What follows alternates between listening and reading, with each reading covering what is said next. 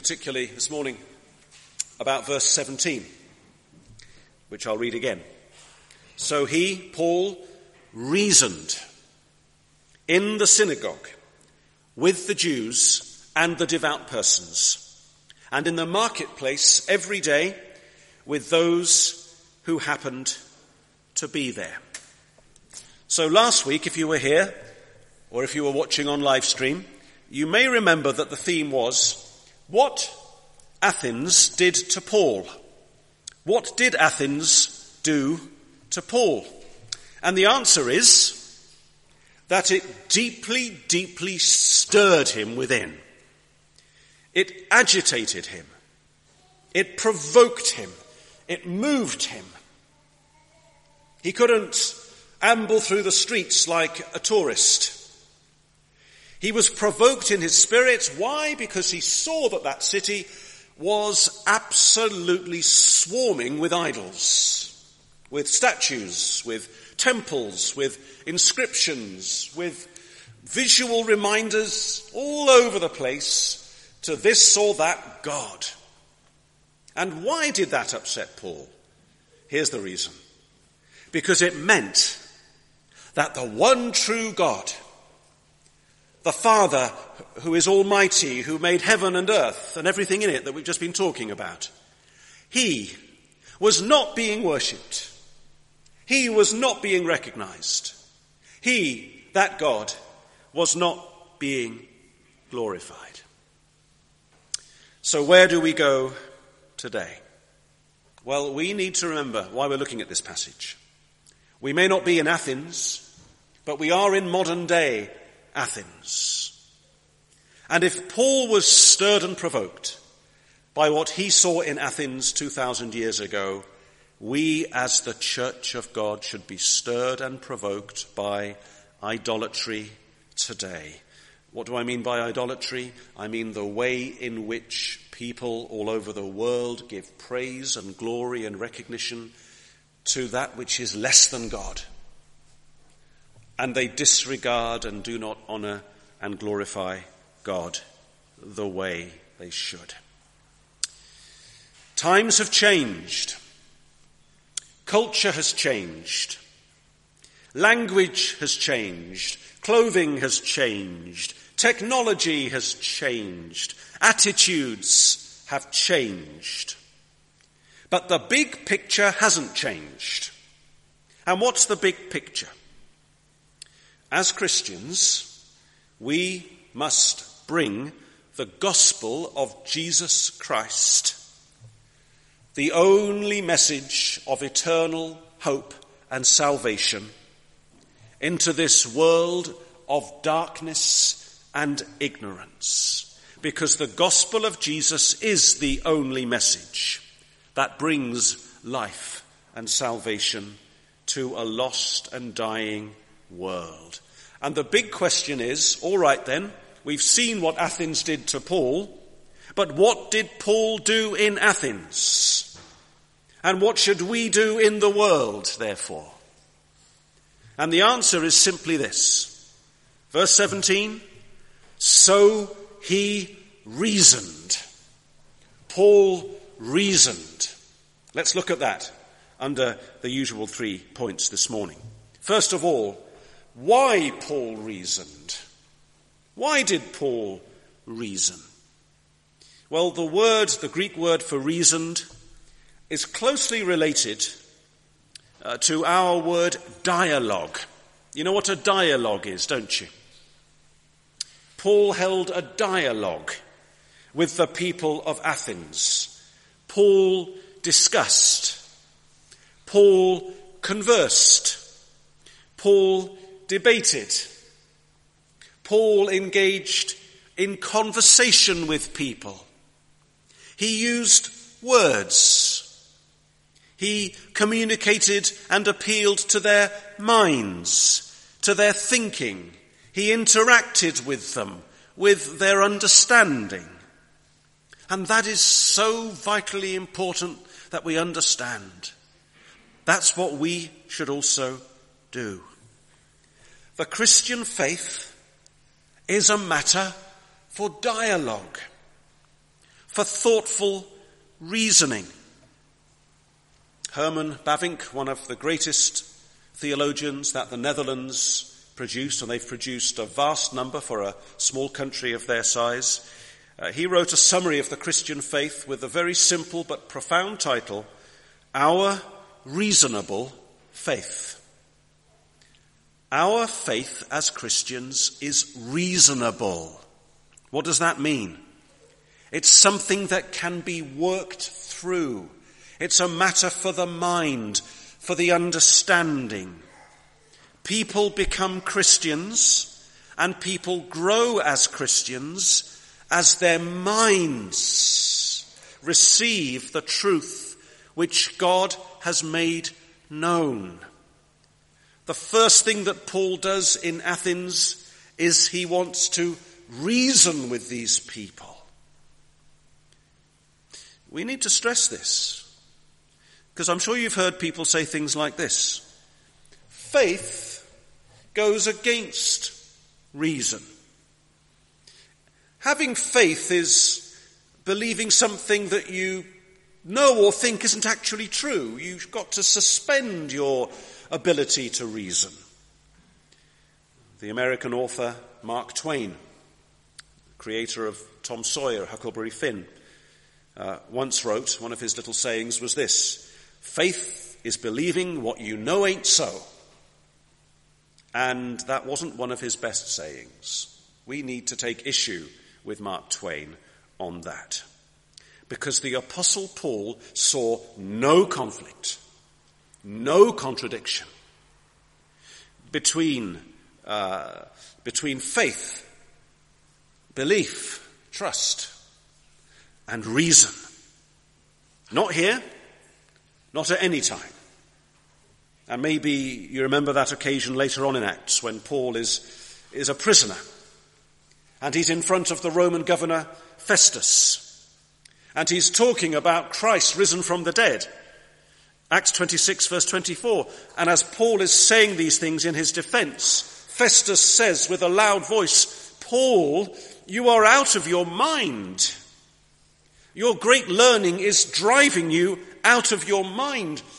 Paul, the fact that you're saying these things about Jesus and being risen from the dead suggests that you've lost your balance. You've gone mad. You're insane. You've lost a grasp on reality. You should be in a lunatic asylum somewhere. You've got some mental illness. And Paul says, I'm not mad, most excellent Festus. I'm speaking true and rational words.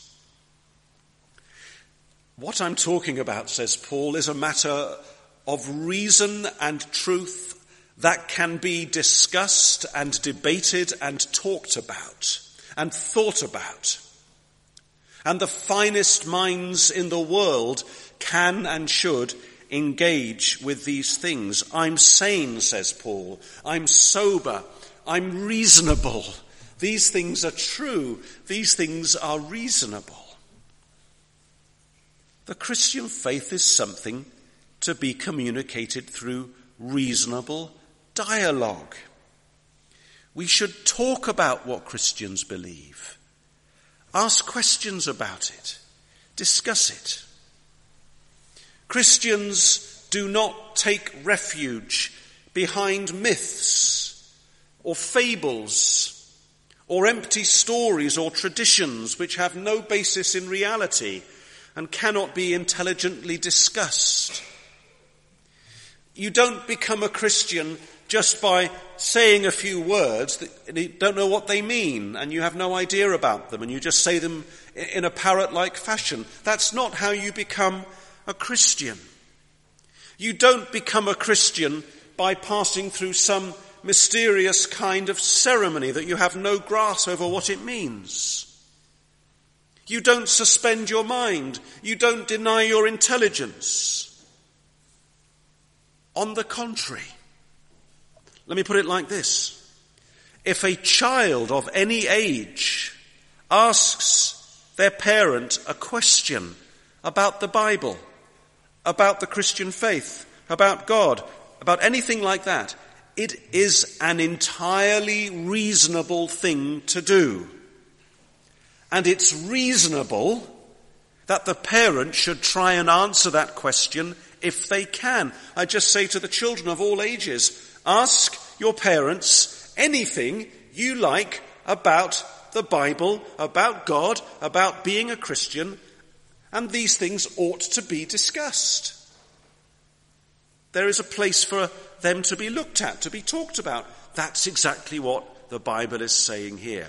Our Christian faith is reasonable. Remember maybe how Peter puts it in his first letter, chapter 3, verse 15. Always being prepared to make a defense to anyone who asks you for a reason for the hope that is in you. Yet do it with gentleness and respect. And that word defense means quite literally from reason. What is every Christian called to do? To be able to give a reason for their Christian hope. To be able to dialogue about our faith in Jesus Christ. That's why Paul reasoned. But then secondly, let's see where Paul reasoned. And again in verse 17. So he reasoned in the synagogue with the Jews and the devout persons, and in the marketplace every day with those who happened to be there.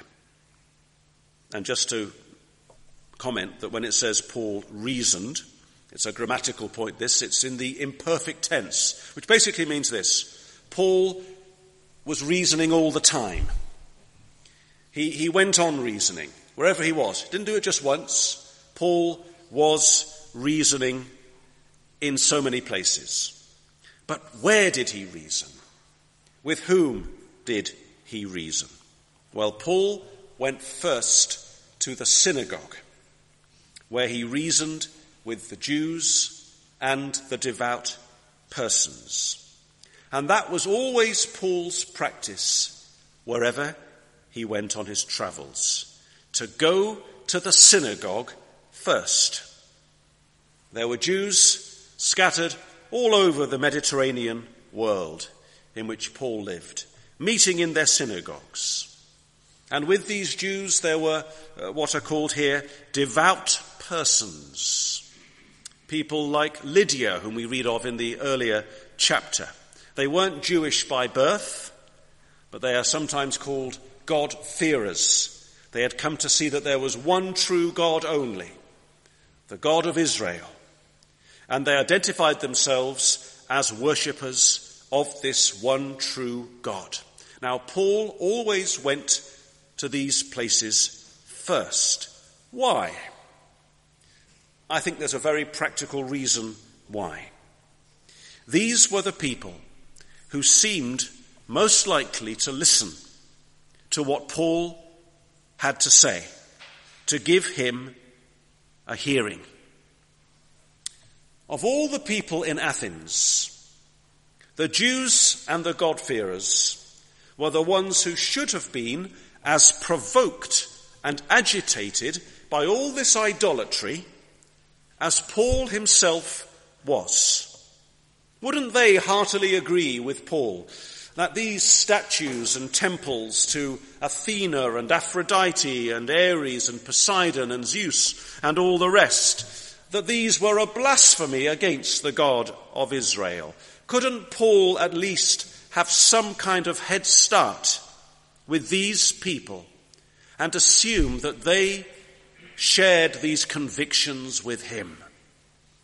Paul went to the Jews because they were the ones who should have been as agitated by the idolatry as he was.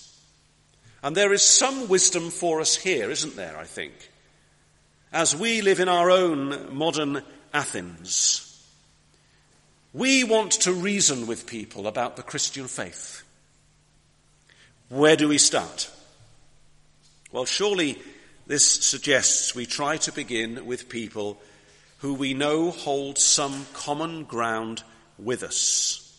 So we don't need to spend too long establishing what that common ground is.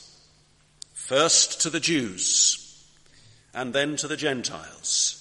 First to those with whom we hold a good deal in common, if we're able to do that. And yet we know, don't we, from this book of Acts, that some of these people were the very ones who rejected Paul and rejected the gospel most violently. So what else do we read in verse 17? We read that Paul reasoned in the marketplace every day with those who happened to be there. He went to where the people were. He went to where they happened to be. And he spoke to anyone and everyone who were brought along by God's own providence. Now, I want to ask you a question. How do we apply this? How do you apply this? Do we do exactly what Paul did? Do we all, every day, for example, just go to the nearest marketplace type situation we can find, whether it be Camberwell Green or somewhere, the bandstand in Ruskin Park, and we all just stand there and we wait for people to come and we talk to those who come along? Is that what we should do? It may not be as straightforward as that. We need to apply the principle of what Paul did, but we need to adapt it according to our circumstances. Let me make this point. There's a real danger, I think, that with this whole passage and other passages a bit like it, like, for example, Jesus talking to the woman by the well in Samaria, that we simply say, this is a training manual for personal evangelism. That's what it is. We follow what Paul did almost by the letter. We go to some big public place and we all stand there and we all reason with the passers-by, and that's what the Bible tells us to do. And that is not realistic or helpful. Okay? Paul was a man and an apostle with a unique calling and ministry and gifts. And we need to be wise about how we put this verse into practice ourselves. So let me ask you a number of important questions about your own situation, about your own faith even, about your own circumstances, as to how you and I might apply this. Let me ask you first of all, are you provoked in your spirit when people around you do not worship the God and Father of our Lord Jesus Christ as the one true God? And if you are not bothered by that, if that doesn't really affect you, then you will not have any desire to want to reason with people about God and about Jesus Christ. There will be no motivation for you to do that. But if you are stirred, as Paul was, by the fact that people all around us do not know God and are without God and Christ in this world and are on their way to an eternal destruction, then you will be moved and you will have a desire to share. And we need that clear spiritual conviction first. Let me ask you another question. Who are the people that you encounter on a regular basis? Well, that is your natural marketplace.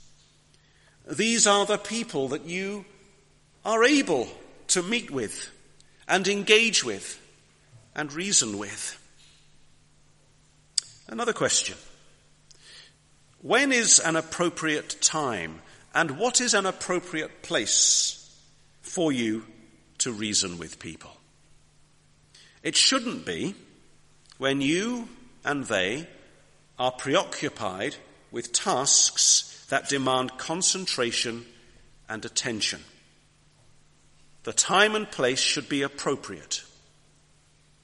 When you are free from distractions, during a break, during a lunchtime, or on a journey. Let me say this. Christians whose apparent zeal for the gospel causes them to neglect their responsibilities at work are invariably bad witnesses. We need to know the right time and the right place. Another question. What is the most natural way for you to reason with people? For you. Do you know yourself? Maybe you, like me, find it quite hard to hold forth in a crowded, noisy room with lots of people, in a busy office or a staff room. And in that case, you're better off talking to individuals one at a time or in a small group. But if you do find it easy with a larger group, then that is who you are and you're different and that's your gift. And you should stir that gift up. We are all wonderfully different. Or maybe you find it easier to engage with people in a slightly less in-your-face manner. You're better on the phone. You're better by social media. Maybe you would rather discreetly leave some literature lying around or a social media post rather than direct conversation.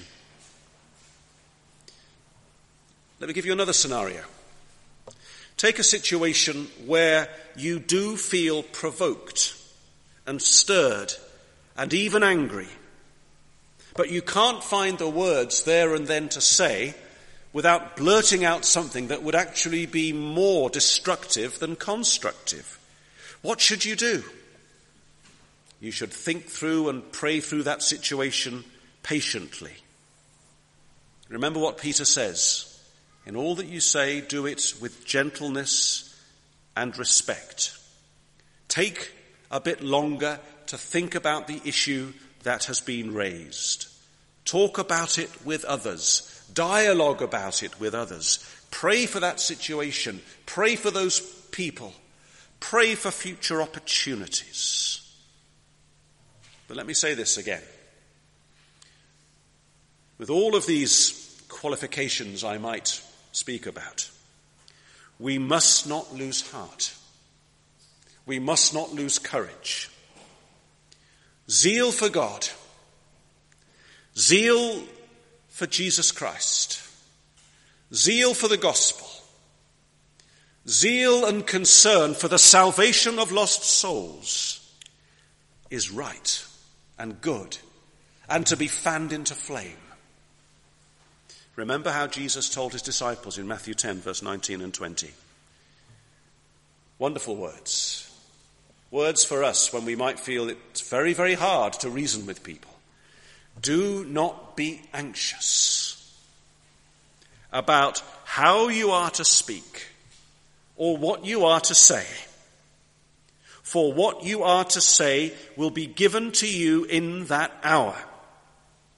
There are times when we need to simply prayerfully rely on the spontaneity of the Holy Spirit to use us and our personalities and our situations and the issues around us, and to speak as we feel led and governed by the Spirit who is in us, if we are indeed children of God who know and love the Lord Jesus Christ. Jesus then says, for it is not you who speak, but the Spirit of your Father speaking through you. However, we come now to the really important question. It's one thing knowing why we should reason, and it's another knowing where we should reason, with whom we should reason. But what matters most is what we should reason, what we should be talking about. My third and final point then is this: what Paul reasoned. And I jump on ahead to verse 18 for a moment. Chapter 17 and verse 18 in the book of Acts. And there at the end of that verse we see what Paul was talking about in Athens. He was preaching Jesus and the resurrection. And that word preaching is quite literally, he was evangelizing, or he was gospeling. The Greek word evangelion, is the word for gospel. What is an evangelist? One who shares the gospel. What is the subject of evangelism? It is the gospel. And what is the gospel that Paul was preaching in Athens? It all centers on this. It is this. Jesus and the resurrection. That's the great thing. And this is the point. If the heart and substance of what Paul is talking about in Athens is Jesus and the resurrection, then it will be the same for us today. This is the gospel. This is the good news. This is the message of salvation. This is what people must hear. This alone is how people will be saved from everlasting death. Only by hearing the gospel, which is the power of God to salvation for everyone who believes. The Jews in their synagogues, the God-fearers along with them, and all the people in the marketplace, and all the people of Athens and Camberwell and London and everywhere who hear that word and believe. And I'll say this again. This is the point. The gospel of Jesus Christ is reasonable truth. It is to be reasoned. We don't say to people, come and listen to a story that I'll tell you about some character who lived a long time ago who may not even have existed. But it's a lovely story. It'll do you some good. It'll carry you away. A bit of escapism for you. You can leave this world and all its troubles and enjoy this wonderful myth and song that I'll share with you, and you'll feel better about life. It's not like that at all. We reason with people about everything that there is in reality, and we work our way to Jesus Christ and the resurrection. We direct people to solid, historically factual reality. That 2,000 years ago, in a little town called Bethlehem, during Roman occupation, a baby boy was born. Born to a woman who was a virgin, born without a human father. And that this man really lived in Israel 2,000 years ago. And he did wonderful things. And he taught, and he preached, and he healed, and he cast out demons, and he gave sight to the blind, and he raised the dead. And these things happened, and they're recorded. And we can point them to the evidence and say, here's the Bible that tells you these things. Here's other evidence too that you can look to, that this Jesus lived. This is not the stuff of fairy tales. He went to the cross. He died at the hands of a Roman governor called Pontius Pilate, who really existed. We said that earlier on. He died. He was buried. And then 3 days later, the tomb was empty. And this Jesus was seen alive. And the proof of it is powerful, indeed incontestable when you look at it. And people have tried to disprove it and have been persuaded that Jesus indeed rose from the dead. And then we go on and explain why these things happened and had to happen. That this Jesus claimed to be the Son of God, and his death was the sacrifice for sin. And that by believing and trusting in Jesus, you and me and anyone can have our sins forgiven and be reconciled to God and know eternal life. Now, I just want to say something else before we're done. You might say, well, that's all there is to say. We've said it. Finished. Job done. But as Paul was reasoning these things, he was reasoning as a man who knew Jesus, who knew the resurrection in a way that was profoundly real and living and personal. And if he hadn't known Jesus in this way, would he have spoken as he did? Would he have lived as he did? Would he have reasoned as he did? Would he have preached as he did? Would he have lived and died as he did? And what about you and me? Because this morning I'm preaching to you, I'm reasoning with you, and I'm saying to you, do you know Jesus? Do you know Jesus? Do you know his resurrection? Do these great subjects resonate with you? Which means, as you hear them, does your heart beat to the same rhythm as Paul's heart, as the heart of the Bible, as the heart of God himself? What Paul is not doing is just marching these Athenians through a number of points like some kind of academic syllabus and saying, do you agree with this? Do you agree with that? Do you agree with the other? 1, 2, 3, 4, 5, 6, 7, tick, tick, tick, tick, tick. There we are, you're a Christian, join the club. He's not doing that. That's not evangelizing. It's to be filled with the Spirit of God. It's to know this Jesus. It's to be filled with him. He was preaching Jesus and the resurrection because Jesus and the resurrection are above and beyond and greater than any idol. What do I mean? Remember again, this man Paul was provoked in his spirit because he looked around Athens and he saw the cheapness and the tackiness and the vanity and the futility and the meagerness of these little idols. And he was filled with Christ, and he was saying in effect, you worship these statues of gods who are not gods at all, but I proclaim to you the one who is eternal God, the one who is from the beginning, the image of the invisible God, God the Son from all eternity, infinite, almighty, and creator, and the one who took our human flesh, who took our human nature, who became incarnate in the womb of the Virgin Mary, who was conceived without sin and who lived without sin. And then Paul was full of Jesus in his life and his works and his miracles. And as we look at Jesus, we say, what a man and what a God. How vastly, infinitely greater than all the idols of Athens, London, Paris, New York, and the whole world over is this Jesus. Look at this man. Look at his humble character. Look at his meekness. That he's the servant of the Lord. That this Jesus is the one to whom the Father was giving everything. And yet this Jesus, you see, don't you find this astonishing? He knows all these things.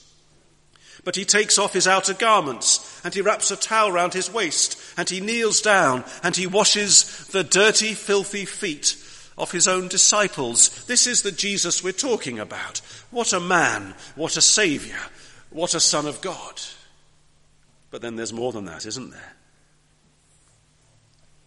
What are all the idols of Athens? What are all the idols of the world compared to Jesus Christ in his person and in his work? In his work. Because as Paul looked round Athens, he was heartbroken. And he thought, here are all these people going routinely to their shrines and their temples and their little street corners and their statues, thinking that they're going to do them some good somehow, and they won't. Any more than our modern day idols will do you or me any good. These people are lost and condemned in their sin. They were then, they are now. People are lost and condemned in their sin. So Paul's response was not only to preach the person of Jesus, but to preach the work of Jesus, the death and the resurrection of Jesus. Jesus had to die. but not for himself. He did not need to die. In one sense, it was not right that he should die. There was no sin in him that he should die. So why did he die? He died in the place of sinners. He died the righteous for the unrighteous to bring us to God. His grace, his mercy, his love, his humbling himself to death, even the death of the cross. What a Saviour. Hallelujah. What a Saviour. But his death is not the end. He rose from the dead. He appeared alive to his disciples in a resurrection body, because death has been conquered, sin has been conquered, eternal life has been secured. And that means, friends, that if you put your faith in Jesus Christ and only in him, you will one day rise. You will live forever. You will have a body like his. Death will never claim you ever again. This is the good news of salvation. This is the gospel of Jesus Christ. What could all the idols of Athens and of London and of every place do compared to Jesus Christ? You see, not only do we need to know the facts of the gospel, but we need to know the power of the gospel, the reality of the gospel. Don't stand at a distance from it. Don't handle it like some text that is removed from you, that you handle with gloves on. There's no need for gloves when it comes to the gospel. Take it to yourself. Take Jesus into yourself. He's part of you. He's in you. He's in his people. This is not reasoning that we do about some dry academic subject. You know, we might go and give a talk to our class about some subject, historical, scientific, literary, and we talk about it with a calm, detached, academic distance and say, well, you know, I'm going to tell you today about the works of Shelley. I'll tell you today about atomic physics, and we can be removed about it. I'll tell you today about French grammar. We can be dispassionate about it. We just talk about it as something that is removed from us. It's a subject. It's something in a book. But that's not true of Jesus, you see. He's in his people. We live because he lives. This is not only reason or logic. This is what Martin Lloyd-Jones used to call logic on fire. It's truth. It's a person. It's the Son of God who masters us, who makes his home with us, who claims us as his own, who calls us by the power of the Holy Spirit and fills us and goes on filling us. And he enables us to say that this Jesus demands my soul, my life, my all. Who is like the Lord our God? Who is mighty to save like him? What grace, what love, what pity that he has on miserable sinners like us. This is the gospel of Jesus Christ. And long before we think about reasoning with other people, we need to make sure we've reasoned with ourselves, and that this gospel has come to us, and that Jesus Christ himself has come and made us his own. Let's pray together.